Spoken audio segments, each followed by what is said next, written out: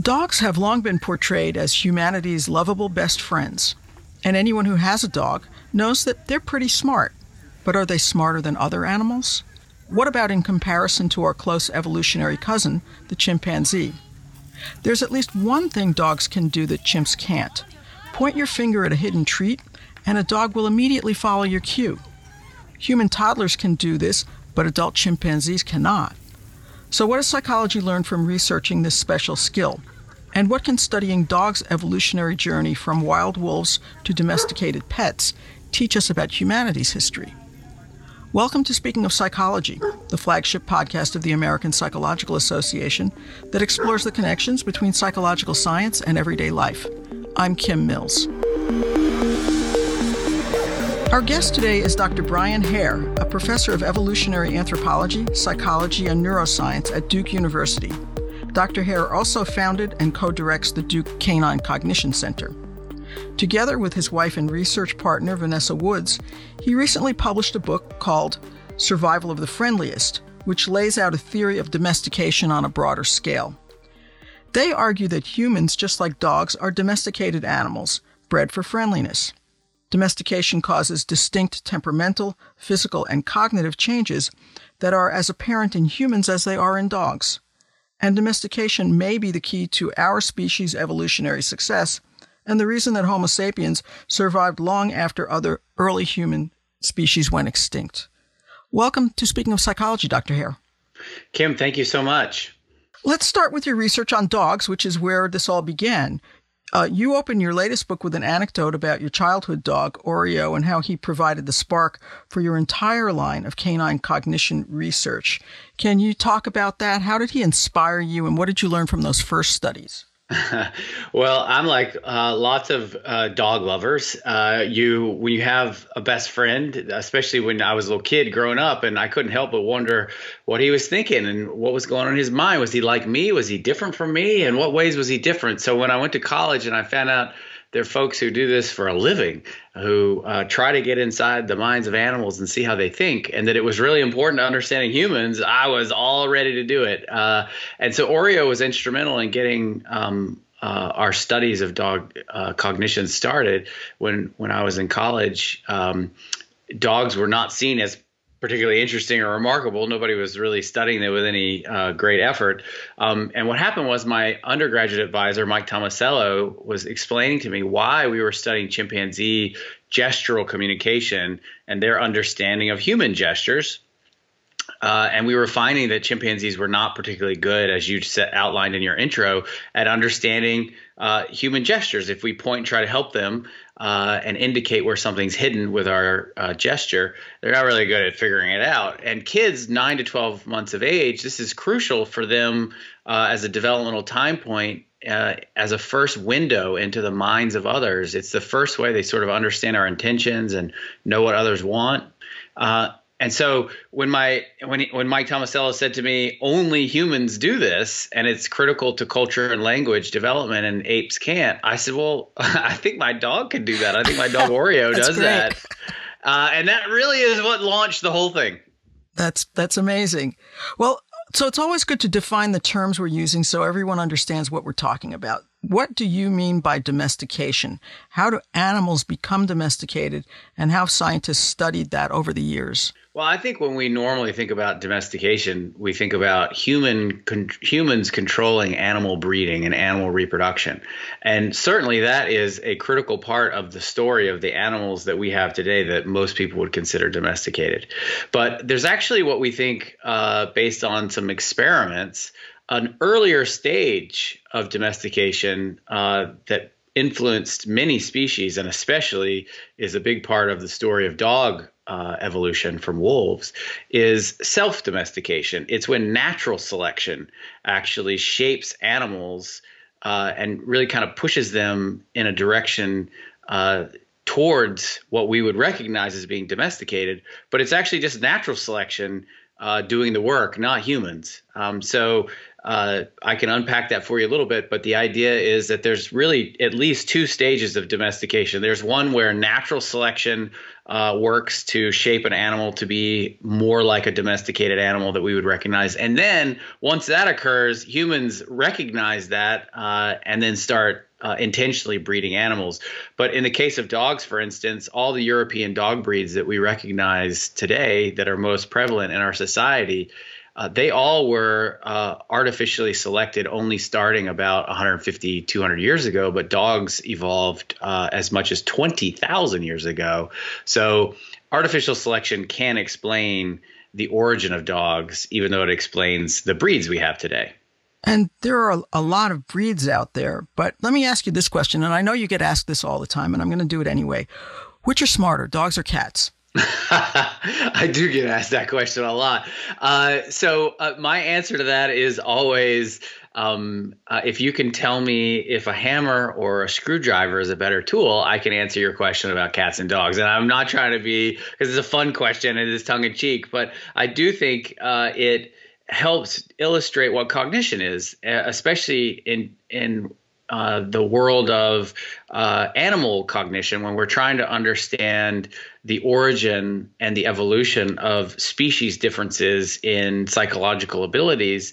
A hammer and a screwdriver, they're each designed for different jobs. One is not better than the other because they're apples and oranges. One hammers and one screws, and they wouldn't be good at they wouldn't be particularly good at the other job compared to the other tools. So it's the same for animal minds. Animal minds, just like their bodies, have been shaped by evolution to promote their reproduction and survival. And so animals have different types of cognition, and those different types of cognition can vary independently within a species. And there can be species that have types of cognition that other species don't have. It's foreign because we're so used to thinking about being given some number on a standardized test where I'm a 84 and you're a 150.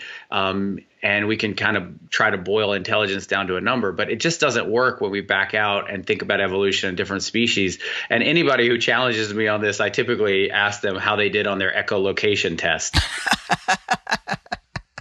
Which then raises the question of then can you even tell what's the most intelligent non-human animal? And you mentioned echolocation, which makes me think of, say, dolphins. But again, is it just an unfair question? I wouldn't say it's unfair. I would just say that I think it reveals there's a much deeper, more interesting question, which is where does cognition come from? What types of cognition are there? And why is it that some animals have why do animals have the types of cognitive abilities they have? And so it becomes a lot less interesting to ask who's smarter. I mean, a dolphin in a tree, I mean, it's not very smart. Chimpanzee fishing, it's not very smart. I mean, so as soon as you back out and start thinking about different animals, it's clear that how we normally think about intelligence doesn't really make any sense anymore. So what about among dog breeds? I have a 6-pound toy poodle who is amazingly smart, of course, and very attuned to what humans think. At least that's my layperson's observation of her. Why is it that, say, some dogs can succeed as service animals and others can't? Does that have something to do with breed? Well, we've been so lucky. We've been supported by the National Institute of Health and the Office of Naval Research, and we've done a lot of work looking at individual differences in dog psychology. I just told you that between species, asking sort of who's better or smarter doesn't really make sense. Within a species, it makes a little bit more sense. But again, we see dogs as probably one of the most powerful demonstrations, and we've published a number of papers now because we can get sample sizes that allow us to see this in dogs, that dogs actually have different types of cognition. There are at least 5 or 6 that we have been able to demonstrate. So what I'm trying to say is you can't explain individual variability between different dogs. Say your dog that seems so social attentive and my dog who may not be. You can't explain that individual variability with one factor. It requires taking into consideration multiple things. So to be concrete, we know that dogs have a type of cognition that is involved in having an empathic response to humans. We know that they have another factor that is involved in understanding our communication when we gesture, another factor for memory, another factor for having some self-control.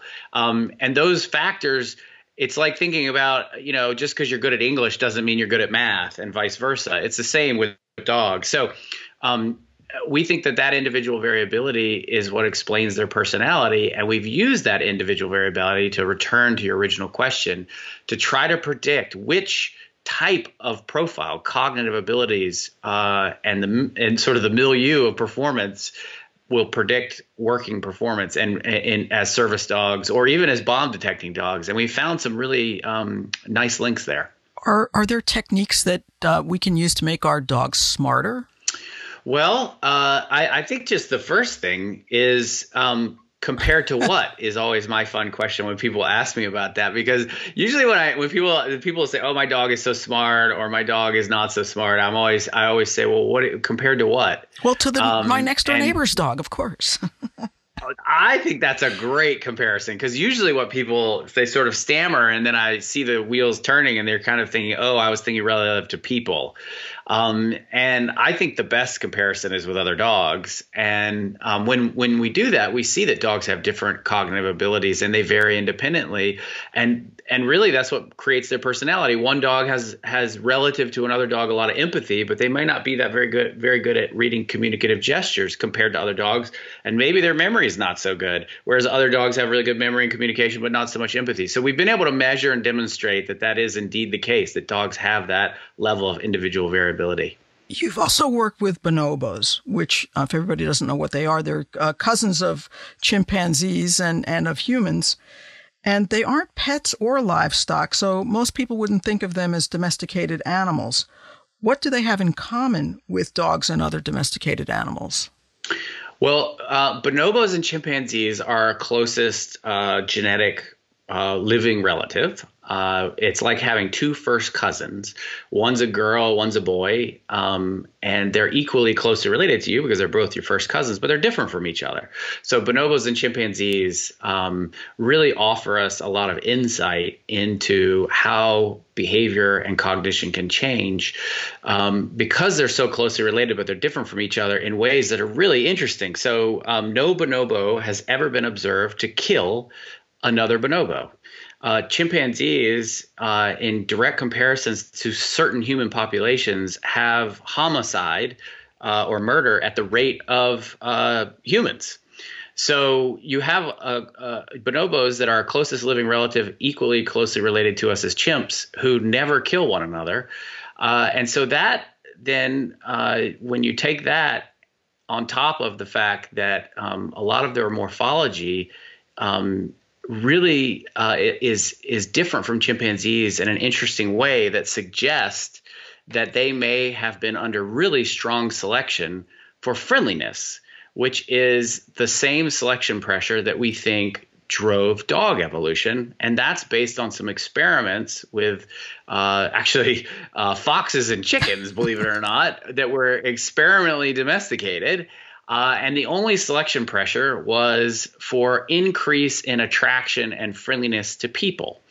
And based on that single criteria, foxes and chickens both become friendlier, but they also become more infant-like or juvenile-like in their behavior in a number of interesting ways throughout their lives. They kind of retain some juvenile traits throughout life, and their morphology changes. In the case of the foxes, they ended up having higher levels of floppy ears and curly tails and different colored coats, and they had their muzzles became shorter, their teeth became a little bit smaller. None of those things were selected for, but relative to a control population of foxes, all those changes occurred. So when we look at bonobos and then compare them to chimpanzees, a lot of those changes that occurred in those experimental populations as a result of friendliness, we also see the analogous change between chimps and bonobos. And it made us scratch our head and say, hey, wow, if bonobos are so much less aggressive, have they had selection for friendliness that then caused all of the traits to change? And we have a potential explanation here. Speaking of foxes, I see more and more of them out in the world where I live. I'm in the suburbs of Washington, D.C. Just a couple of weeks ago, I saw a fox and a cat sitting together in my driveway, paying no attention to one another. It was the strangest thing. And as the human population expands and we take over more of the formerly wild land in this country, some animals, foxes, deer, coyotes, are coming into closer contact with people. Now, I know you recently published a study that found that coyotes living near cities may actually be undergoing this type of evolutionary selection we've been talking about for friendliness toward humans. Can you talk about that study and what we can learn about that from that? Sure. I mean, I think what the bonobos and the coyotes really both show and what we were trying to test by looking at them is back to this idea of two types of domestication, one that happens as a result of natural selection. And because of the experiments on foxes and chickens, et cetera, we know that when you select for friendliness, you get a whole syndrome of changes that really look a lot like what we normally think of as domestication. And you get changes in how the organism develops, and that then changes how they behave and what they look like. And we see that happening in bonobos. We see that happening. We think this is a great explanation for the origin of dogs, because we know that dogs evolved in interactions with hunter-gatherers or foraging populations, because 20,000 years ago there was no agriculture. And there's no reason to believe that foragers would have gone and actively controlled the breeding of wolves for some reason. That doesn't make any sense. And so we think the friendliest wolves were at an advantage because they could take advantage of human garbage. We think bonobos that were friendlier were at an advantage because it ends up, being aggressive and alpha is very costly. And we've been able to measure that the bonobo males, the most successful bonobo male, has higher reproductive success or more offspring than the most successful alpha male chimpanzee. So friendliness really pays off big in evolution. And then turning to your question about animals that live near us, like your fox in your neighborhood, we think that same selection and attraction for human artifacts and human spaces is playing out with coyotes and foxes right now, and they're being self-domesticated through natural selection because they too are at an advantage if they can find ways to peacefully coexist with us and take advantage of all the resources that are created by an urban landscape. How does your theory of self-domestication apply to humans? Well, if you can have selection for friendliness play out and really shape animal behavior, development, and psychology in species ranging from, and I think we have some nice evidence from dogs and bonobos, and now the beginnings of evidence in coyotes. And I think a case can be made for other animals as distantly related as fish. If this is a process that's going on again and again, selection for friendliness, then leading to changes in all, mind, brain, body, what about our own species? And so we spent a long time contemplating that. And the aha moment was, as somebody who is in an anthropology department but doing psychology, I was able to interact with people who were making big discoveries. And one of the big changes in our understanding of late human evolution is that our species was not alone until very, very recently on this planet. So 50,000 years ago, there were at least 4 other species of humans.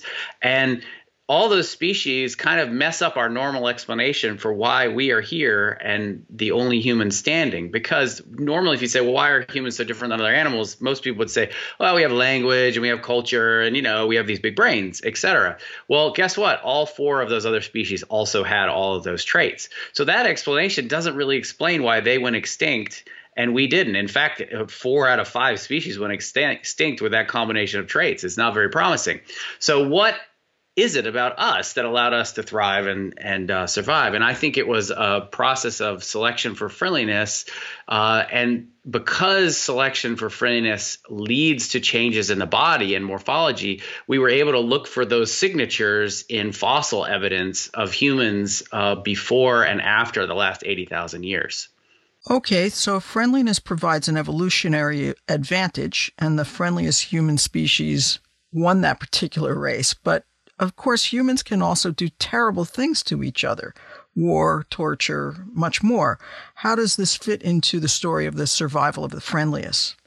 Well, yeah, it is a little bit paradoxical. Obviously, humans are capable of horrific things. And so how do then you explain the fact that we can be so friendly, but then we can be so cruel? Well, my PhD advisor was Richard Wrangham, and he really was the first to sort of point this out to me, this paradoxical challenge. And he really nicely says it's almost like we are Rousseau at home with our own group members and Hobbes abroad with those that are not like us. And in the books, we really take this challenge on and argue that what happens is when we have selection for friendliness, we basically have a change where we see our group members as if they are kin or their family, and we love them as if they were our offspring or kin. And when you have take any species, but let's just go with a bear with its offspring. It's the most nurturing thing to see a mother bear with its cubs playing and nursing. But when is a mother bear most dangerous? Well, it's when you get between the offspring and the mama bear. And I think the same is for us, is as we loved more people, more types of people, our group members as if they were family, well, we became more threatened when they were threatened, and it allows for us to do potentially horrible things. And so we really take a deep dive into what the psychology and neurobiology is of that response. And I think we've got some good evidence that the exact same mechanisms that allow us to be uniquely friendly as a species and be super compassionate are the same mechanisms when they sort of turn off that allow for things like dehumanization and the worst forms of violence. So might these negative traits among us disappear eventually due to the theory that friendliness is better for survival of the species? Well, I mean, it's kind of we're kind of stuck if we're right, because the same thing that makes us friendly is the same thing that makes us horrible. And I mean, even mechanistically in the brain and in the mind. And so it is a good question. I always get asked, well, can't we, if we can breed animals to be friendly, why not humans? And of course, that's a quick road to eugenics, which is repugnant morally in every way, shape, or form. But also, we argue in the book about why it wouldn't work, because just what we know about genetics today, humans are kind of an unusual case in that our behavior is shaped genetically by literally hundreds and even thousands of different genes. And so to actually select humans, and remember there's 7 billion of us, and the fox experiment only allowed about 1% of the foxes to breed. So that only 1% of people were going to reproduce, and that somehow we could identify genes and we could even measure a friendlier phenotype reliably in humans. It's impossible. It would never work. So I think social problems do require social solutions. I don't think breeding and bringing back eugenics is that's horrible. And I don't think technology is, because it's a double-edged sword. But I do think social problems require social solutions. And I do think there's some really nice ones out there once we understand the mechanism that allows for our friendliness and our cruelty. Where are your research interests now? What are you doing next? Well, when we start looking at, the whole exercise of trying to understand the past is to help inform the future. And when you look at human behavior through the lens of this idea of self-domestication, it helped us arrive to the conclusion, wow, we really are the friendliest human that ever evolved. But that friendliness came with a cost of this darker side. And then once we realize and can diagnose that, then we can start thinking about solutions. And so, we are working on the question of how do you immunize against the worst of human nature. And one of the things we're most excited about is cross-group friendships, because there's really nice evidence that when you have friendships across different groups, that it reduces the potential for dehumanization. It almost immunizes against it.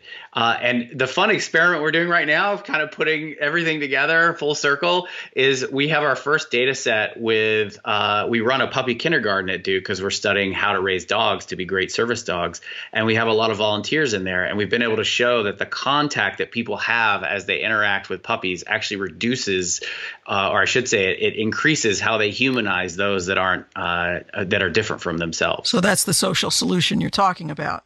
Yes. Wow, that's all great. Well, thank you for joining us today, Dr. Hare. It's been really interesting, and I hope all the dog owners out there who are going to listen to this will learn something and even read your book. Thank you so much, Kim. You can find previous episodes of Speaking of Psychology on our website at www.speakingofpsychology.org or wherever you get your podcasts.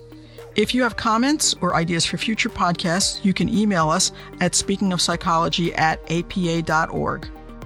Speaking of Psychology is produced by Lee Weinerman. Our sound editor is Chris Kondayan. Thank you for listening. For the American Psychological Association, I'm Kim Mills.